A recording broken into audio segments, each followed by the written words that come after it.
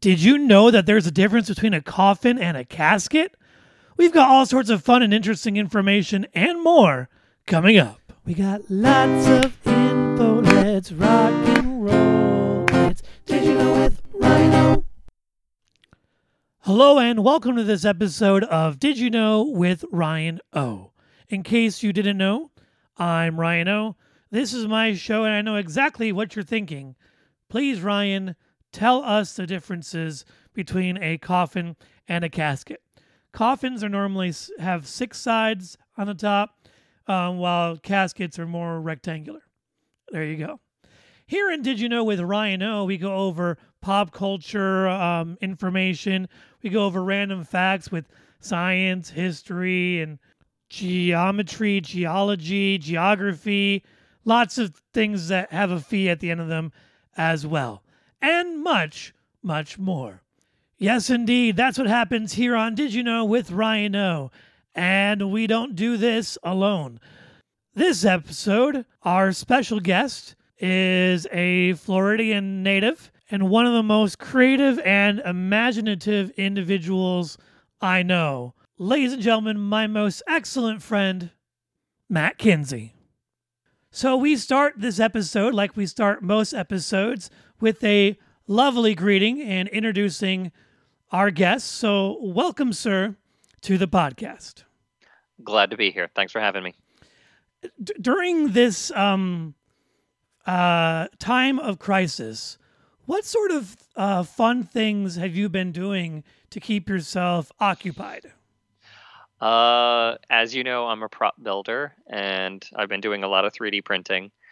I've been doing a lot of prop building during this time frame. I've been really trying to work on honing my craft, put things in my store, just really trying to do some different stuff that I usually wouldn't have time to do normally that I can really work on right now. What props have you been working on lately? So the fun one that I got to do that I've always wanted to do, and just for pure craziness, is I wanted to do a shrunken head. Sweet. Yeah. I've always wanted to because it's a very complicated prop, because you have to think about the skin, you have to think about the stitching and the hair, and those are a lot of elements. And are you trying to do it kind of like a Temple of Doom or more like Beetlejuice? It was kind of a mixture of both, really. A little bit of also Pirates of the Caribbean as well. Okay. So I was able to find a 3D print file that I liked. It's just a head. So then I took the head, 3D printed it, and then for the skin, what I did was I took tissue paper and kind of almost did like a piñata glue with the tissue paper on the head, and when it dries, it kind of gets this wrinkly look that almost looks like dried skin. Painted that brown. What color was it originally before it was brown? Black. Okay, so that's what color your mold is? When you deal with 3D printing, you don't think like molds, you think like files, because it's literally just lines upon lines upon lines. Okay.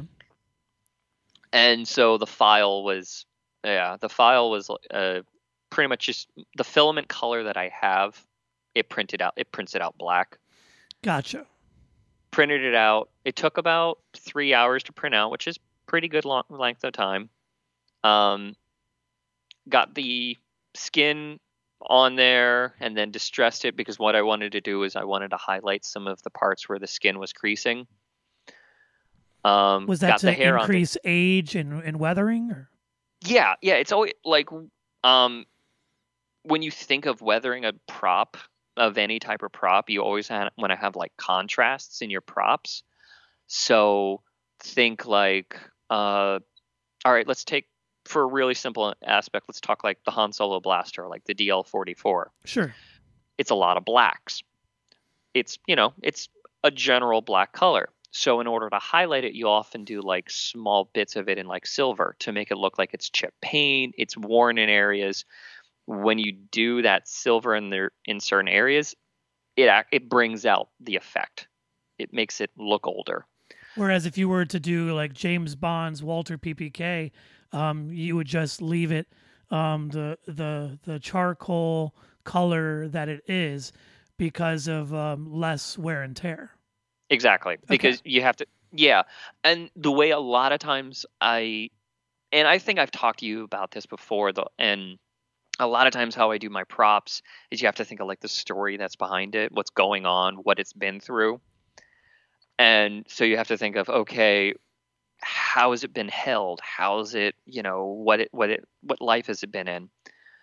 With like the DL-44, I've got additional wear since Harrison Ford or Han Solo is usually right-handed and he usually has it on his right side. I've got more silver where his fingers would hold it. So near the trigger, near like the underside. So you're going to have a little bit more exposed there. And then on the opposite side of it, you'll pick spots where it's going to rub against the leather going in and out of the holster.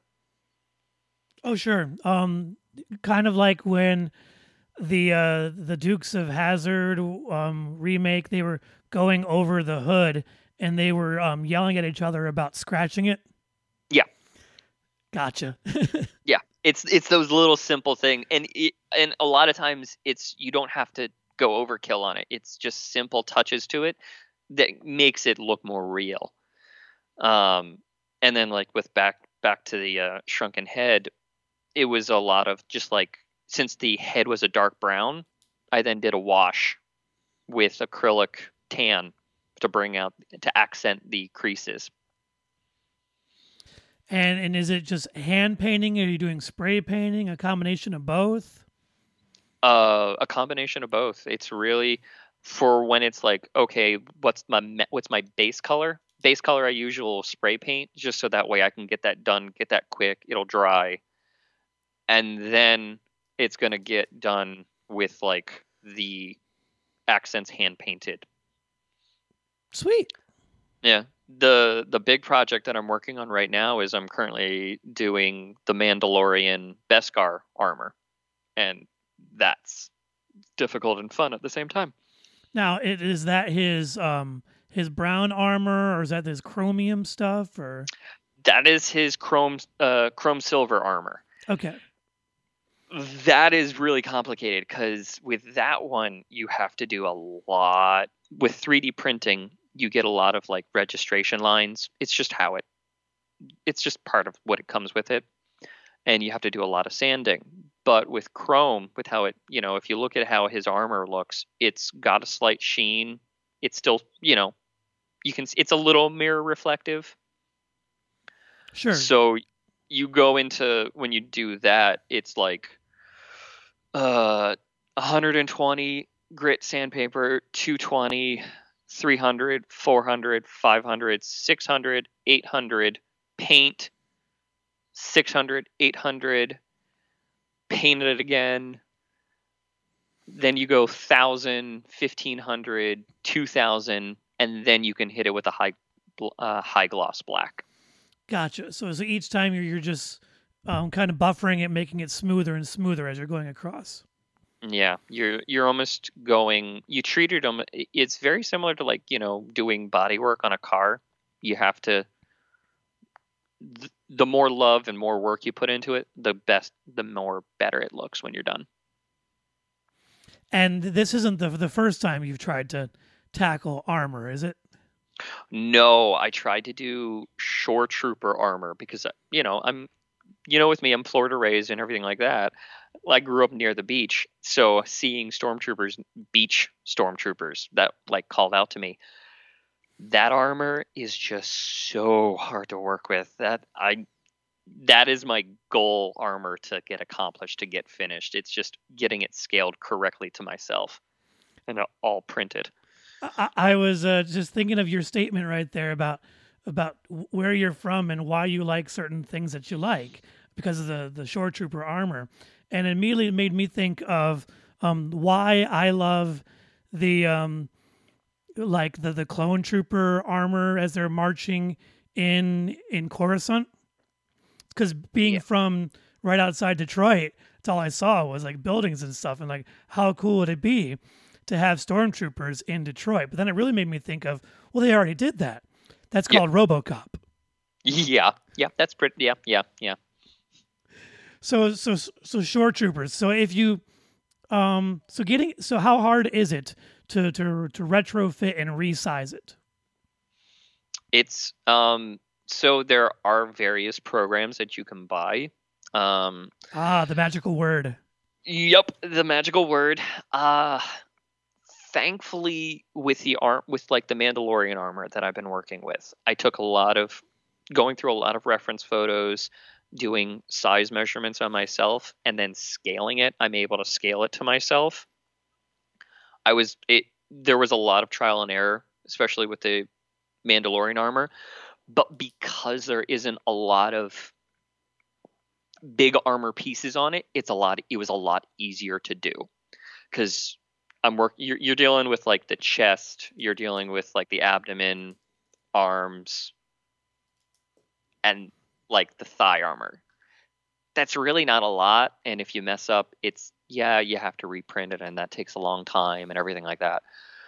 Shore Trooper, you're dealing with full chest, full abdomen, arms. So if you make a mistake, it's a lot bigger of a surface, so it takes a lot longer to fix it.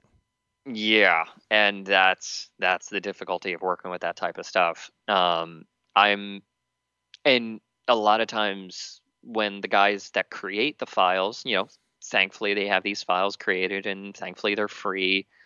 I was able to do that. Their files are sized for like a 6-foot person. I'm not 6 feet, I'm like 5'7". That's a big adjustment. So it takes a lot of time and figuring on how to make those adjustments. Yeah, it's one of those things of seeing Luke Skywalker in the stormtrooper outfit. Yeah. Yeah, like the claim of, oh, he's a little short for a stormtrooper. Yeah, and the armor's got to be adjusted for your body height and body build too. Not everybody's someone that's 5'7" is also can have a little bit more weight on them, and you have to make the adjustments on the armor that way too. Or someone who's 6 foot could either have 200 pounds in muscle or 200 pounds in fat. Yeah. Or neither. Yeah. And helmets are insanely difficult to do. Sure, because you have to measure, because there's different accesses. You've got your x-axis, I'm going to say, which is the length or distance between your ear and your ear. Then you have your y distance, which is like the tip of your head all the way to like the middle of your neck, more or less. And then you have like your Z aspect, which is the back of your skull to like your nose. And then there's even the bits in between. That was if it were a perfect square or circle. Yeah, and it also is like one of those things of your print space too. My printer is 8.5 by 8.5 by 9.5 inches, which for a lot of stuff, that's a really good size. I can print, depending on the item, I can print something full size right within that space and not really have to worry about it. That's like as big as your hand.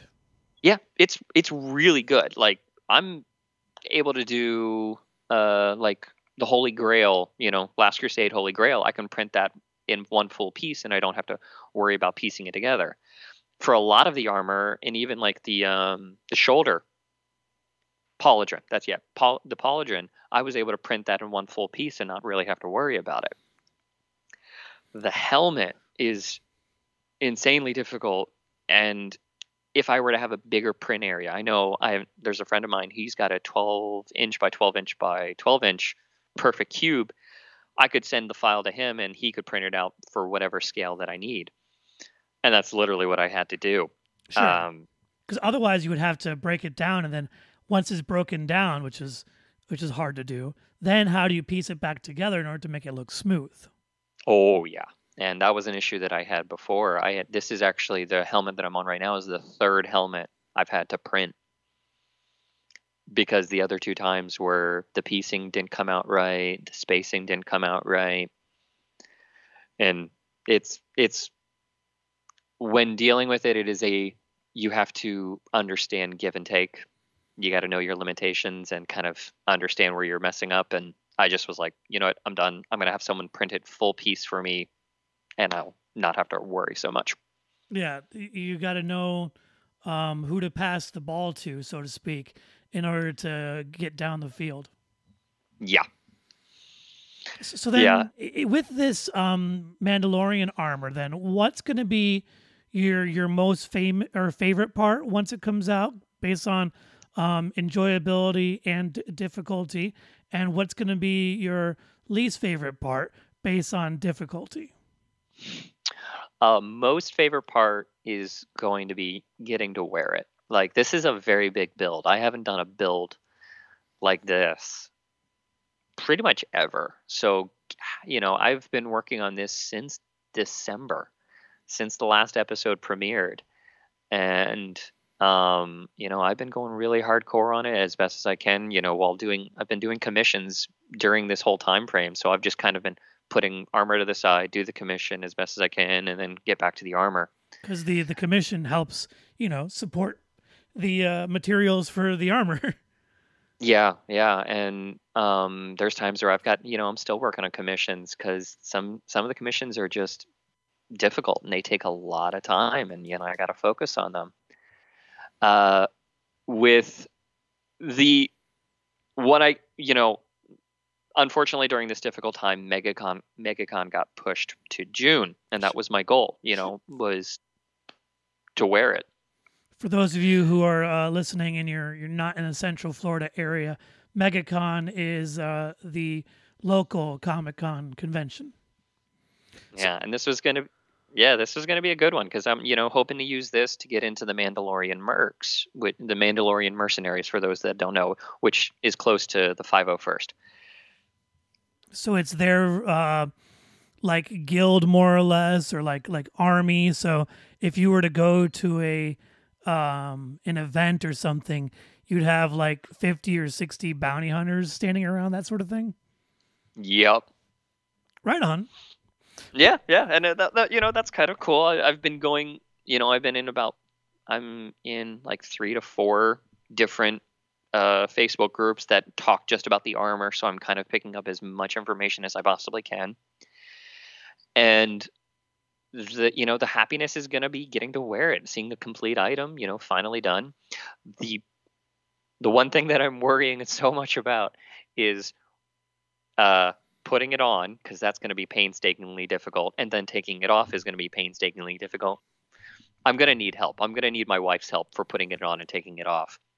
Sure. That's and then that's going to be a journey. I remember like seeing these documentaries on like people putting on like Mystique in the X-Men movies. Yeah. How it would take her like 4 hours just to put all that stuff on, but she had other people do that. So I get it. Oh yeah. Have you, like, just as a side, have you seen the prop culture that's on Disney Plus recently? Not yet. It's on my list. We've got a large backlog that we're trying to push through, but we only have like a couple hours of day together. So I have to, it's one of those things about marriage. You have to figure out your Venn diagram of shows that I will only watch because she doesn't like, shows that she will only watch because they're kind of boring to me or don't interest me, and then that Venn diagram. So you have to have that question first about, is it in the center or is it not? And then once we figure that part out together, because it's still brand new, then we'll be able to decide where it falls. Yeah, and I totally understand that. That's kind of the same thing with me and Meredith. But so one of the episodes, it talks about Narnia, when Disney had done Narnia. Sure, with Caspian and all that stuff. Yeah, and they were talking about the very first one, The Lion, Witch, and the Wardrobe. And the big thing that they had talked about is like with the centaur, the Manotaur. Thank you. The Manotaur. The guys that are in the suits, like, were getting overheated, so they would literally have it where just before they said action, they'd go heads on, and they'd put all the put all the heads on the guys and get it all set up. And that's the big thing. That's one thing that I'm worrying about with walking around with a helmet, is keeping myself cool. And then you have to ask you the question, because in the show, he never lets anybody see him without the armor. Yeah. So then, do you also take on that character aspect of do you let people see you with just your face or not? Um, and that's it. That's really an interesting you have to think about that. And if if you've ever done research, and I really highly suggest it, go to Mandalorian Mercs, go to the 501st, because they talk about like con etiquette, and they talk about what they call, trooping etiquette, and a lot of the aspects talk about those type of things of, do you take the helmet off, like at a con, do you take it off? Because that's the mentality. And the statement is usually, you can take your helmet off. Safety is big key. If you feel yourself getting overheated, obviously take your helmet off. But if you're on the con floor and you want to walk around, take on the persona of that character, don't take it off. So it's that authenticity is what you're saying, that you're trying to portray this character of Stormtrooper SN7752 or whatever. Yeah. Not Matt as Shore Trooper 1 or whatever. Yeah, yeah. And like, especially with like Din Djarin, gonna do as best as I can. I think I'll probably take the helmet off. Obviously, when I'm going to eat something when I'm out there, but I'll probably have it where I'll probably walk out, take the helmet off, and walk back in. So that way, because with a lot of little kids, it can be disjarring for them. Yeah, because they're seeing this this person who you don't see their eyes, so they're immediately intimidated. Which the bounty hunter outfit, the Mandalorian armor, is automatically supposed to be a aggressively like fearful looking thing for people. It's that mysterious nature, and so these kids are going to be afraid. So it's one of those. How do you balance that aspect as well? And like you were saying, maybe you take it off in order to make sure that they know that it's not a boogeyman underneath. Yeah, yeah. And this will be the second con I've gone to with a mask on, because for last year's MegaCon, I had gone as Spider-Man Civil War and Homecoming. So I was able to go with that full suit. And that was enjoyable. That was fun. And I would have, those moments where I'd have little kids kind of come up to me, ask, are you Peter Parker? And, you just you take the persona and you kind of go, yeah, yay, hey, buddy, how you doing? Or, hey, don't say my name out loud. I'm trying to keep it hidden.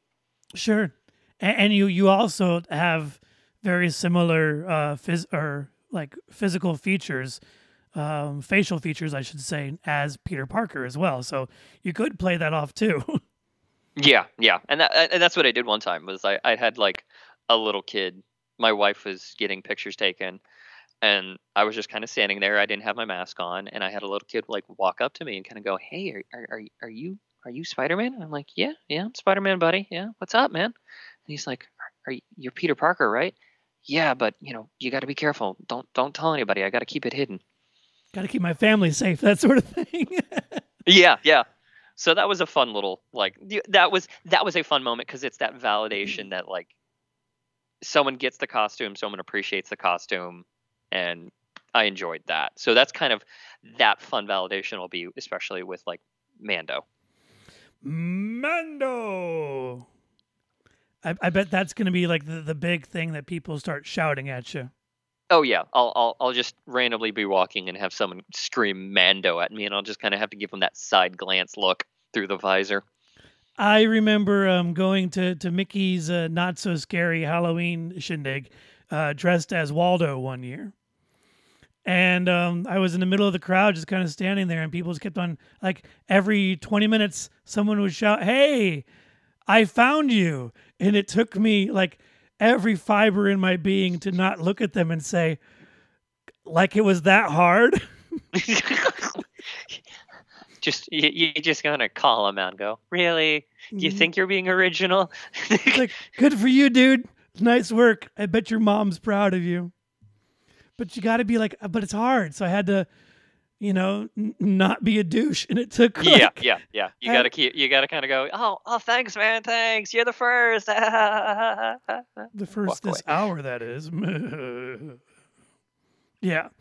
Yeah. So that was my fun dressing up experience, which led to, well, me receiving candy. So there's a plus side in that. In this aspect, it's you getting the accomplishment of number one, a job well done, Yeah, and number two, feeling like a badass, like the Mandalorian does. yeah. Who doesn't want to walk around in Mandalorian armor? I know And I do. That'd be and awesome. just feel like you're ultimate and everything like that. You can take on a Sarlacc and see what's up. Oh, I know. I went there. And speaking of going there, now is normally the time where we jump into our first segment of the episode, known as Ryan O and the Mailbox of Doom. This is oh where I no. open up the mailbox and try to avoid getting struck by a giant boulder.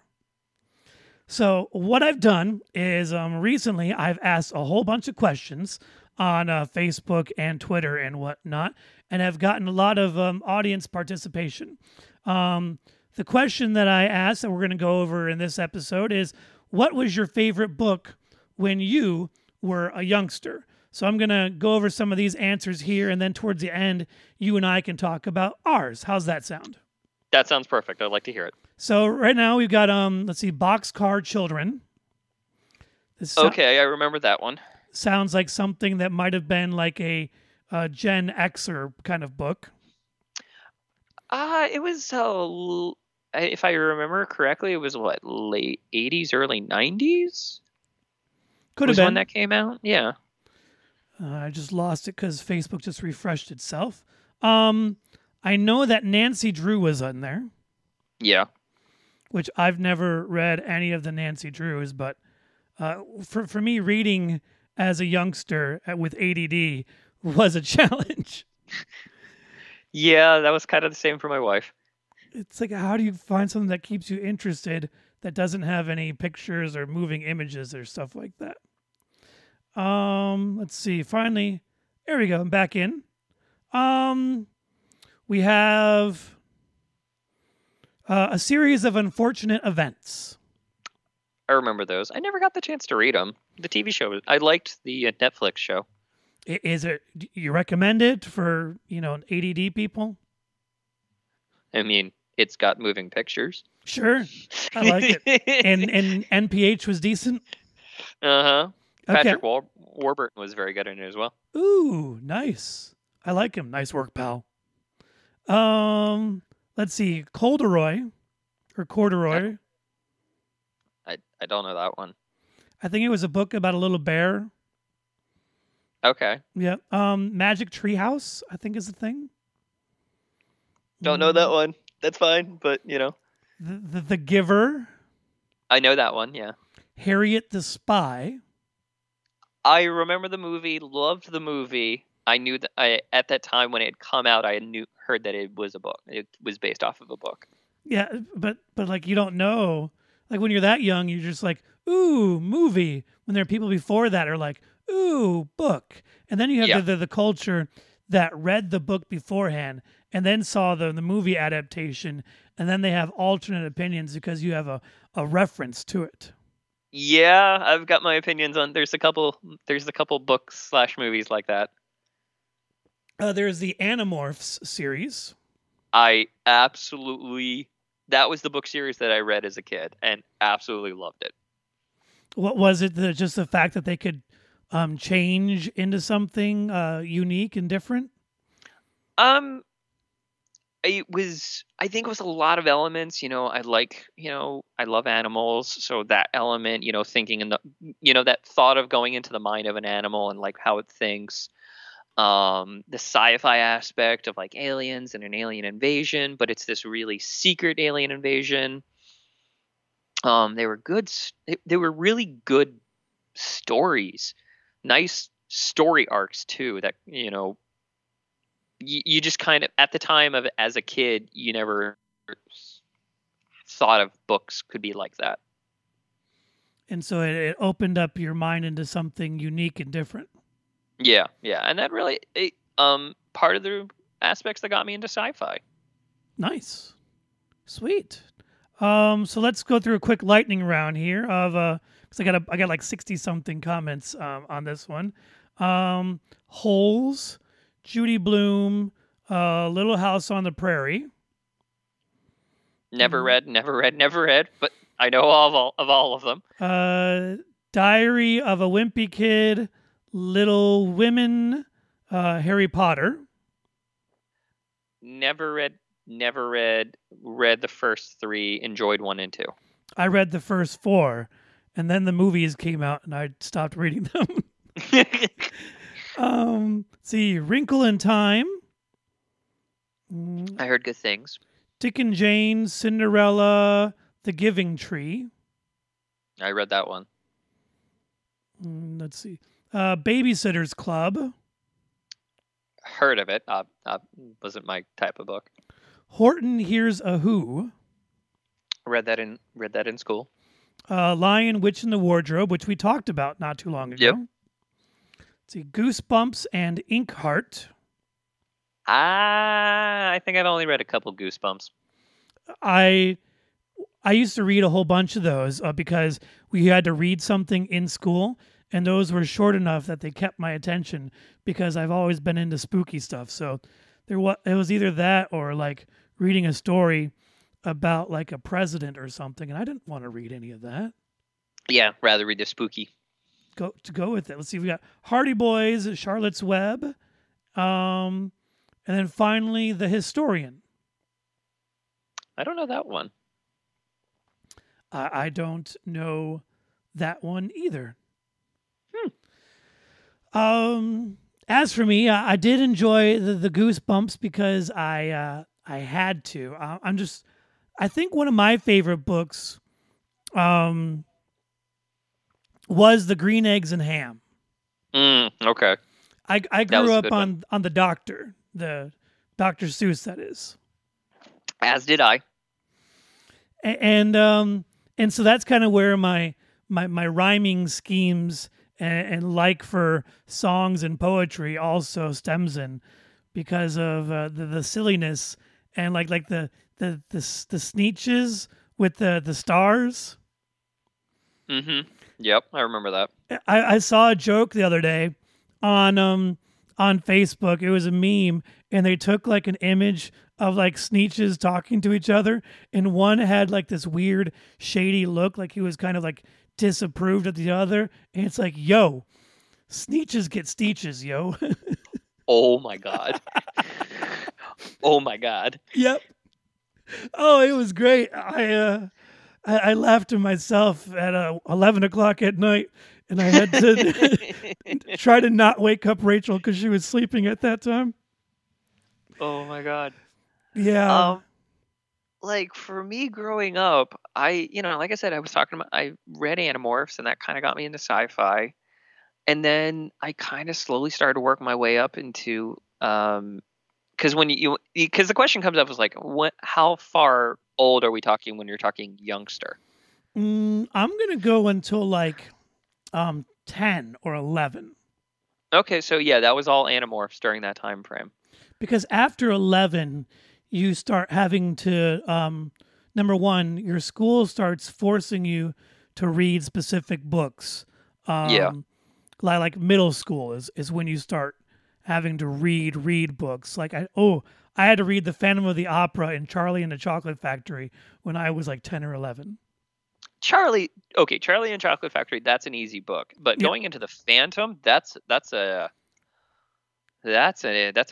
good book, but that's an intense book when you're talking like 12 or a 13-year-old. Yep, as a 6th grader, having to read it because it was huge in pop culture.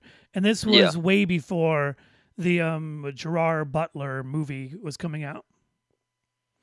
And so my teacher was really into it, and she would play the music, 'cause I think she saw the play in Toronto.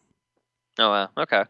and so like it was coming out and it was making its way to Detroit, and so she decided to have us read that one, and it had some heavy French influences that the play and the movies never really touched on because of Yeah. more story. The play and the show have like X amount of time to do it, whereas when Yeah. you're reading it, you read it at your own pace. Yeah. I mean, this isn't, just not this isn't talking like youngster, but as I got a little older, reading Jurassic Park and Lost World, talking about that aspect. I won't deny it. There was multiple pages where I would just start flipping when Ian Malcolm would just start going into full rants about chaos theory, and it's all interesting information. It's all scientifically backed. It's great information, but it just kind of gets to a point where you kind of go, okay, is he still reading? Yep, flip a page. Yep, he's still talking about chaos theory. He's still flipping. Okay, now I'm back to actually what's going on. Yeah, you it's almost like a choose your own adventure, but with Jurassic Park. Yeah. Nice. Lord of the Rings was like that too. I read The Hobbit once. Like that's the only book out of all these that I've read. I read And The Hobbit. it's a journey trying to get through it. Yeah, and I mean, like, here's the thing, and this was a conversation I was actually having the other day with someone. We were talking about Lord of the Rings and how it's great fantasy builder. All this information, all this world builder, it's awesome.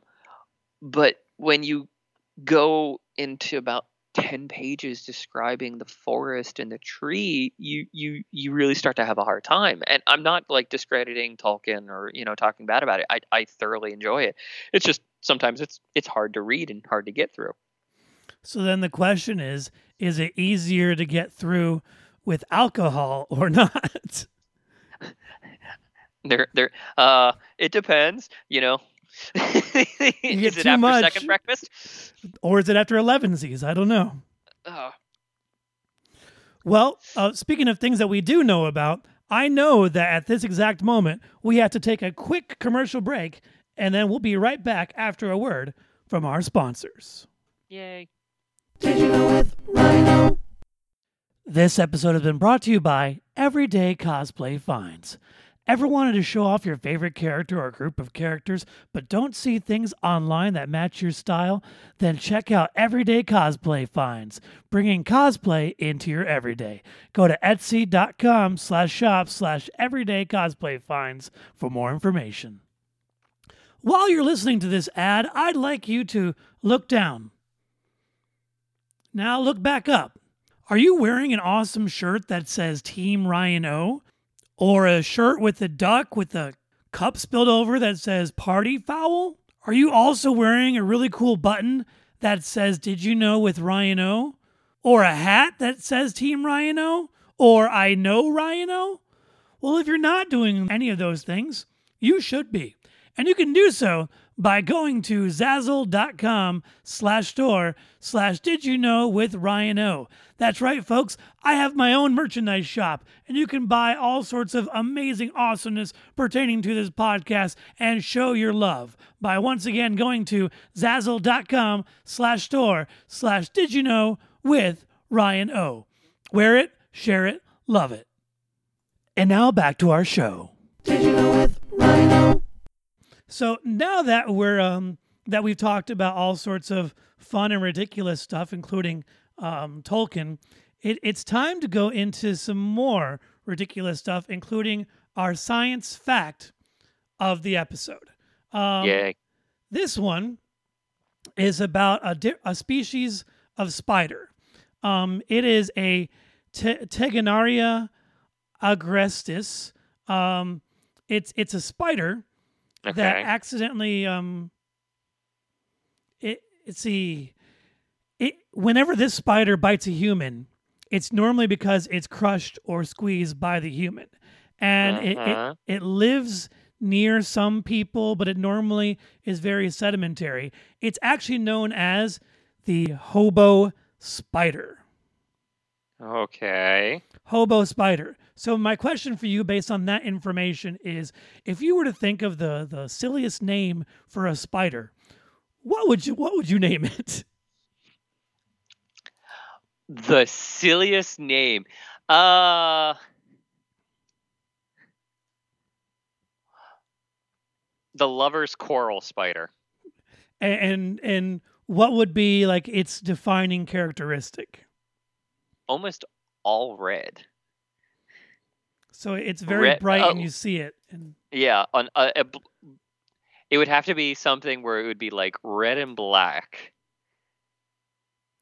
And I think it would to think of it also as like a spider that would live only amongst like rose bushes. ooh, so it's not okay. I love it. We got a tagline for it. Um, it's not the thorns you have to worry about. No, yeah, there you go. There you go. Lover's quarrel. I think the silliest name I could think of for a spider would be Carl. Oh, geez, you're gonna go that route? Okay. Or the other route would be um, the green wasp spider. It's a spider that looks like a wasp. So if it preys on other spiders. Oh, that's interesting. Hmm. Can it like drive a black car? I think it should. And Okay. and then its best friend's name is Kato, which is like a grasshopper. Yeah, even though it should be called the green hornet spider, but we're not gonna go that route. No. So that's our science fact of the week. Now we're going to go into our historical fact of the week. So you know what an amphibicar is, or an amphicar, right? Yeah, the ones that cars that can drive land, go into the water, and then go back out. So apparently, one of our former presidents owned one. Which president do you think owned a water surfing car? I'm gonna go with Truman. It is Lyndon B. Johnson. Why am I not surprised? Look, see, he was president when in like the late '60s, and the Yeah. amphibicars were popular from like 1961 to 1968. So this is like just before he became president. Why am I not surprised with him? Like you kind of, it's one of those when you say that you kind of go, yeah, that sounds about right. He's got a story about when he was having friends and guests over at his Texas ranch, and so he would surprise them by driving down the hill in the car, claiming that the brakes had gone out. And then once it hit the lake, they were like panic and freak out, and then finally he would like hit the gas and the car would float, and then it just to see their expressions. That's exactly why he would do it. That really feels like something that you and I would do to people. I think it's something that you and I should do to people. Yeah, that feels. Let's just do it. Okay, number one, let's get an amphibicar. Number two, we need to find a group of people that doesn't know that we have gotten an amphibicar. And then number three, we'd have to find a place where we could actually do that and have people scream without us getting arrested. Yeah, that's true. That's also true.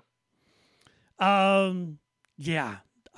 So you learn something new every day. Lyndon B. Johnson is a car enthusiast, but also learning things of the day. Interesting segue.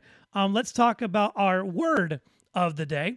What's going to happen here, Matt, is that I'm going to tell you the word, and I'd like you to tell me what you think it means and where you think it comes from, like where in the world would this word originate from. Okay, ready. Okay, the word of the day is lorn, Lorn. It's an adjective. I'm gonna go. It's an English word. That is correct. Okay. Oh, my wife is gonna yell at me because she's an English major. I have no idea. Wait, Lorn? Yes. Nope, don't know. I thought I hit and then I go, nope, that's probably a stupid comment. So nope. All right. I don't know. What does Lorne mean? Lorne means desolate or forsaken. Ooh, I like that. It comes down to us from the word Loren, Loren, which is the same thing. It's an old or Middle English word, means to lose. So like losing something or losing oneself, desolate or forsaken. That's what they're going with. Is it a Shakespearean word? I'm gonna say it is. Okay. But here's an example, and it's a poem, or it looks like. So the day passes, and it is evening. Rough, and I have been to see a grave. It is a lorn place, and the wind has grown shrill, and we come home feeling rather desolate. That's Rosa Mulholland, the Bracken Hollow in the Irish Monthly. Ooh, I like that. That's a good word that I like. Yep. Ooh. Lorne.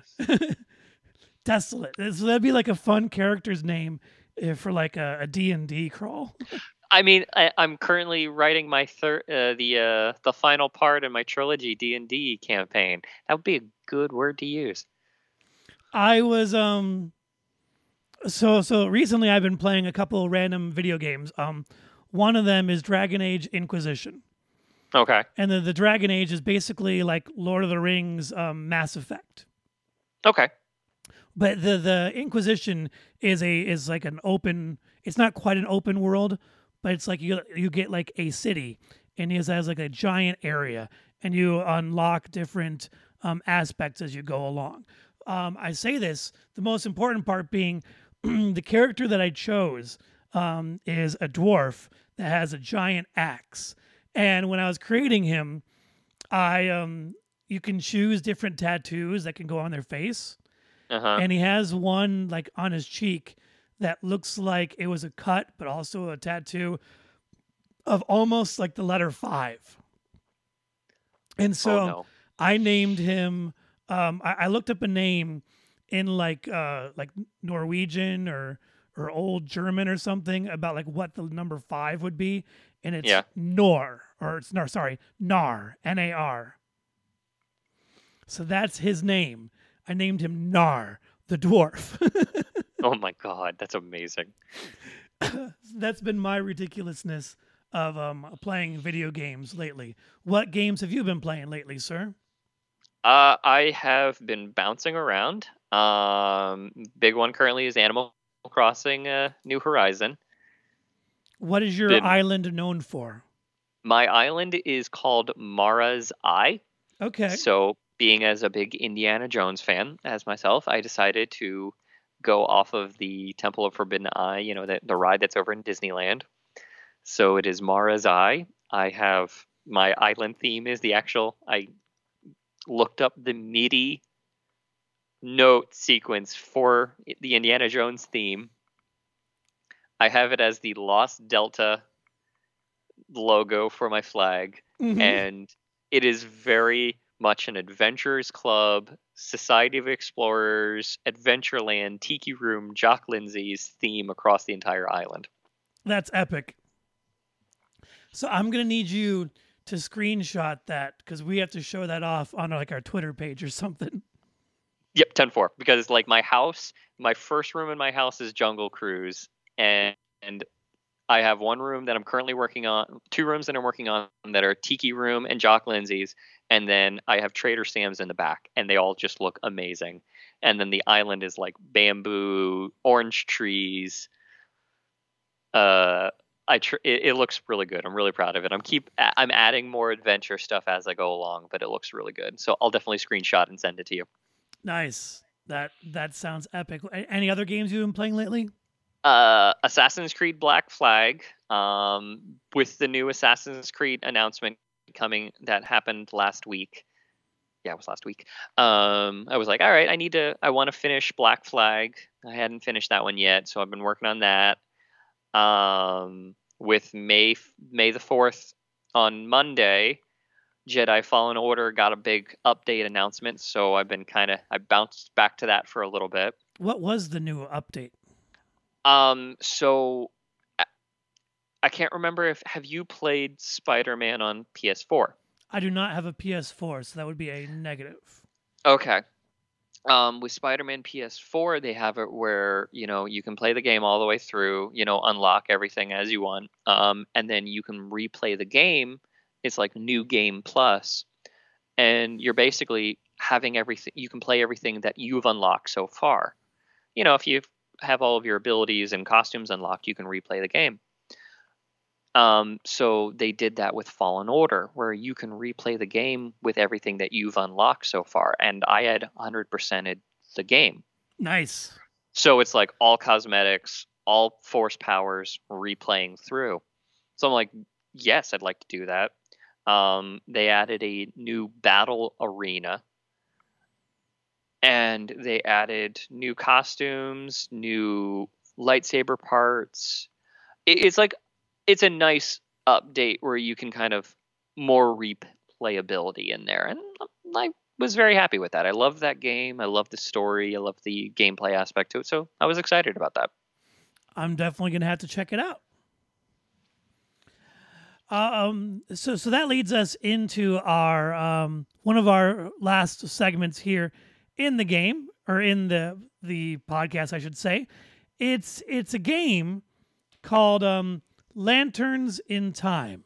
It's a game specific to your love and my love of DC's Green Lanterns. It's going to be lots of fun.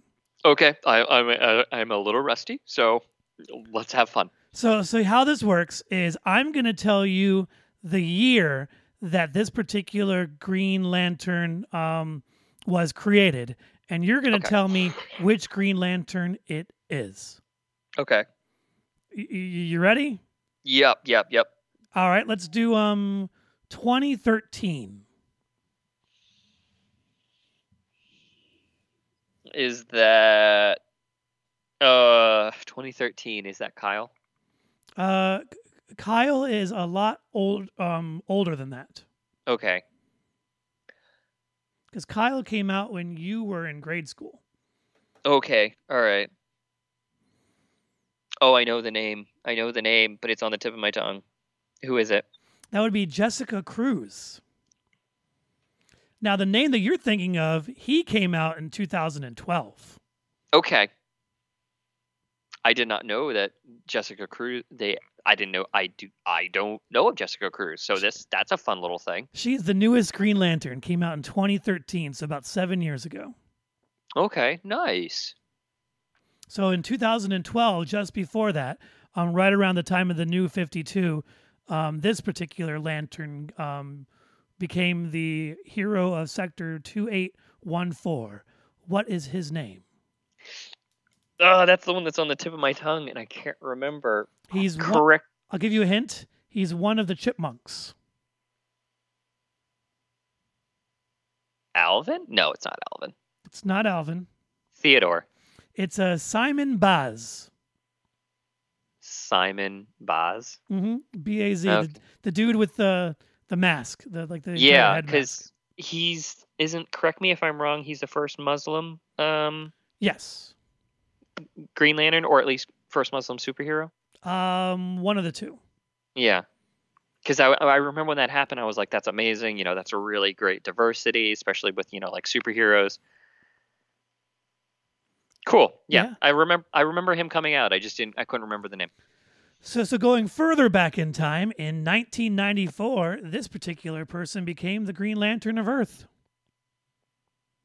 1994? Yep. That would probably be Kyle, because that was when I was in grade school. That is correct. That is Kyle Rayner. Yep.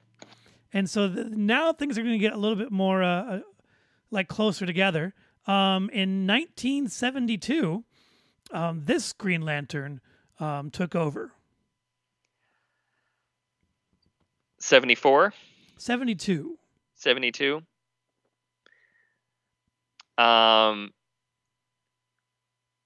It's their ginger one, isn't it? It is not. He's before that. Oh, boy. He's also John Stewart? Yes, indeed. He's also the predominant character in the Justice League cartoon, Mr. John Stewart. John Stewart. And he's John Guy, and Hal are my three favorites. Well, speaking of one of your other favorites, 1969, the gym teacher became a Green Lantern. What is his name? Guy Gardner. And then, do you know what year Hal Jordan first appeared? 1959. That is 100% correct. Woo! 1959, which leaves us to 1940, the first Green Lantern of Earth. Alan Scott. That is correct. We're not going to mention Abin Sur because we're mostly focusing on the humans.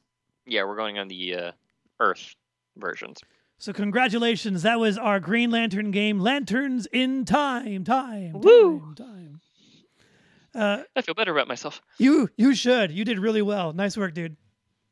When I was going through this list, I had clicked on like Abin Sur to figure out what things that he's been on or been in, because they've brought us some really interesting information. So there's an Elseworld story, so not necessarily canon, but Elseworld story, which is the reverse of a Superman origin. Okay. So it's a story about a kid named Clark Kent who was like a meteor is about to crash into Earth. And then Jonathan Kent sends his son on a ship, Clark Kent, into space. He lands on Krypton and is adopted by Jor-El and named Kal-El. He eventually finds a Green Lantern ring and saves Krypton from whatever's going on there. They don't talk about it in this plot yet. He then uses the ring to recover his memories, and he returns to Earth, where he meets his love, Lois Lane, and his greatest enemy, Lex Luthor. So this is Superman, the last son of Earth. Oh, that's interesting. I'm not a big Superman fan, but I kind of like that. That's an interesting take on the story with a nice Green Lantern twist to it. And that's why I love some of these like multiverse or like Elseworld stories about like Superman Red Sun, where what if he landed in Russia instead of Kansas? Oh, I love that story. I love that. I love so that great. arc so much. And the Flashpoint, of course, the most famous one. But that's like stuff like that. So when I see stuff like this, I'm like, huh, because I'm just a big fan of Elseworld and multiverse. With the Marvel timeline, it's the Exiles. Yeah. Where they're plucked from different timelines and have to fix them. So that's why I love the Exiles. Oh, good series. So one last thing before we get towards the end of our episode. It's now time for the Random Trivia Generator. Oh boy. Brought to you by randomtriviagenerator.com. So here I'm going to ask you 3 questions, very random, and you try to give me your answer as quick as possible. Are you ready? Oh, 10-4. Let's go. All right. Question number 1. Which metal in its purest form has the highest melting point? Lead? No. I'm going to go lead. That's such an awful science answer. The metal with the highest melting point is tungsten. Okay, cool. All right. Question number 2. What animal has the highest blood pressure? Giraffe. That is correct. And then finally, who were the siblings of the Greek god Hades? Oh, no. Okay. Or would you rather have a David Bowie question? I won't be able to get it either. I do not know. I can give you like one of Zeus's sons. So Hades, how is he related to Zeus? It's his brother. Yes. Yeah. So that's 1. Who else is related to Hades?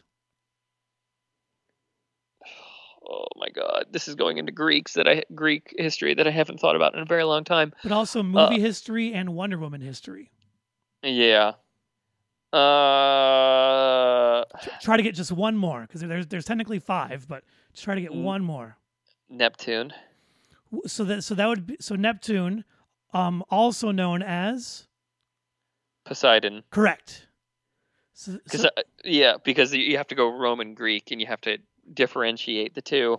And so then his sisters would be Hera, Hestia, and then we also in the mix got Demeter.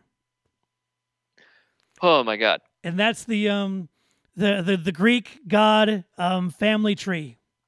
Yeah, it's just a nice, wonderful circle. And that concludes our random trivia generator. We survived. Barely. Well, then that leads us to our fun thing where we're going to talk about your shop. So Matt, now that we're trickling down towards the end of the episode, where can people find your stuff?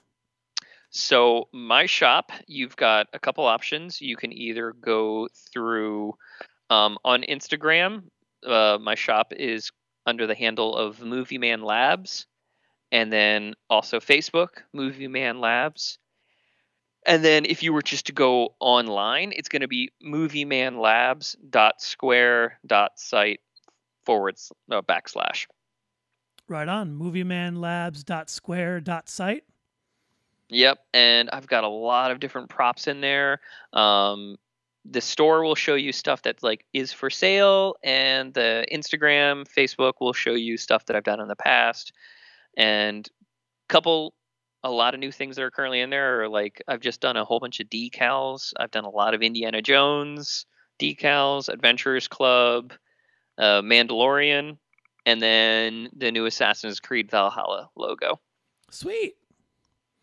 Very cool. So we've talked about spiders and presidents, and we've talked about books and Green Lanterns and prop culture, and we talked about all sorts of fun things pertaining to the Mandalorian and costumes and whatnot.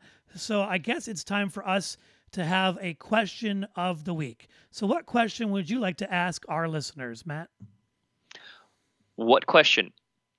What item from film most resonates with you? What item from film most resonates with you?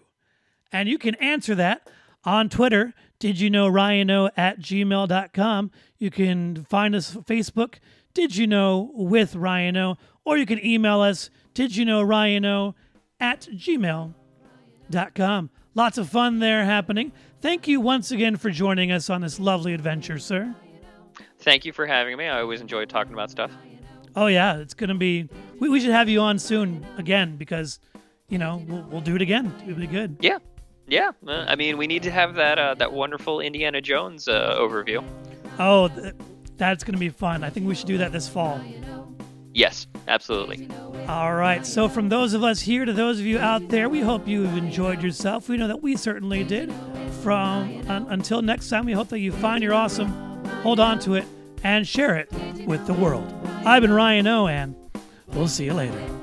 Bye, guys.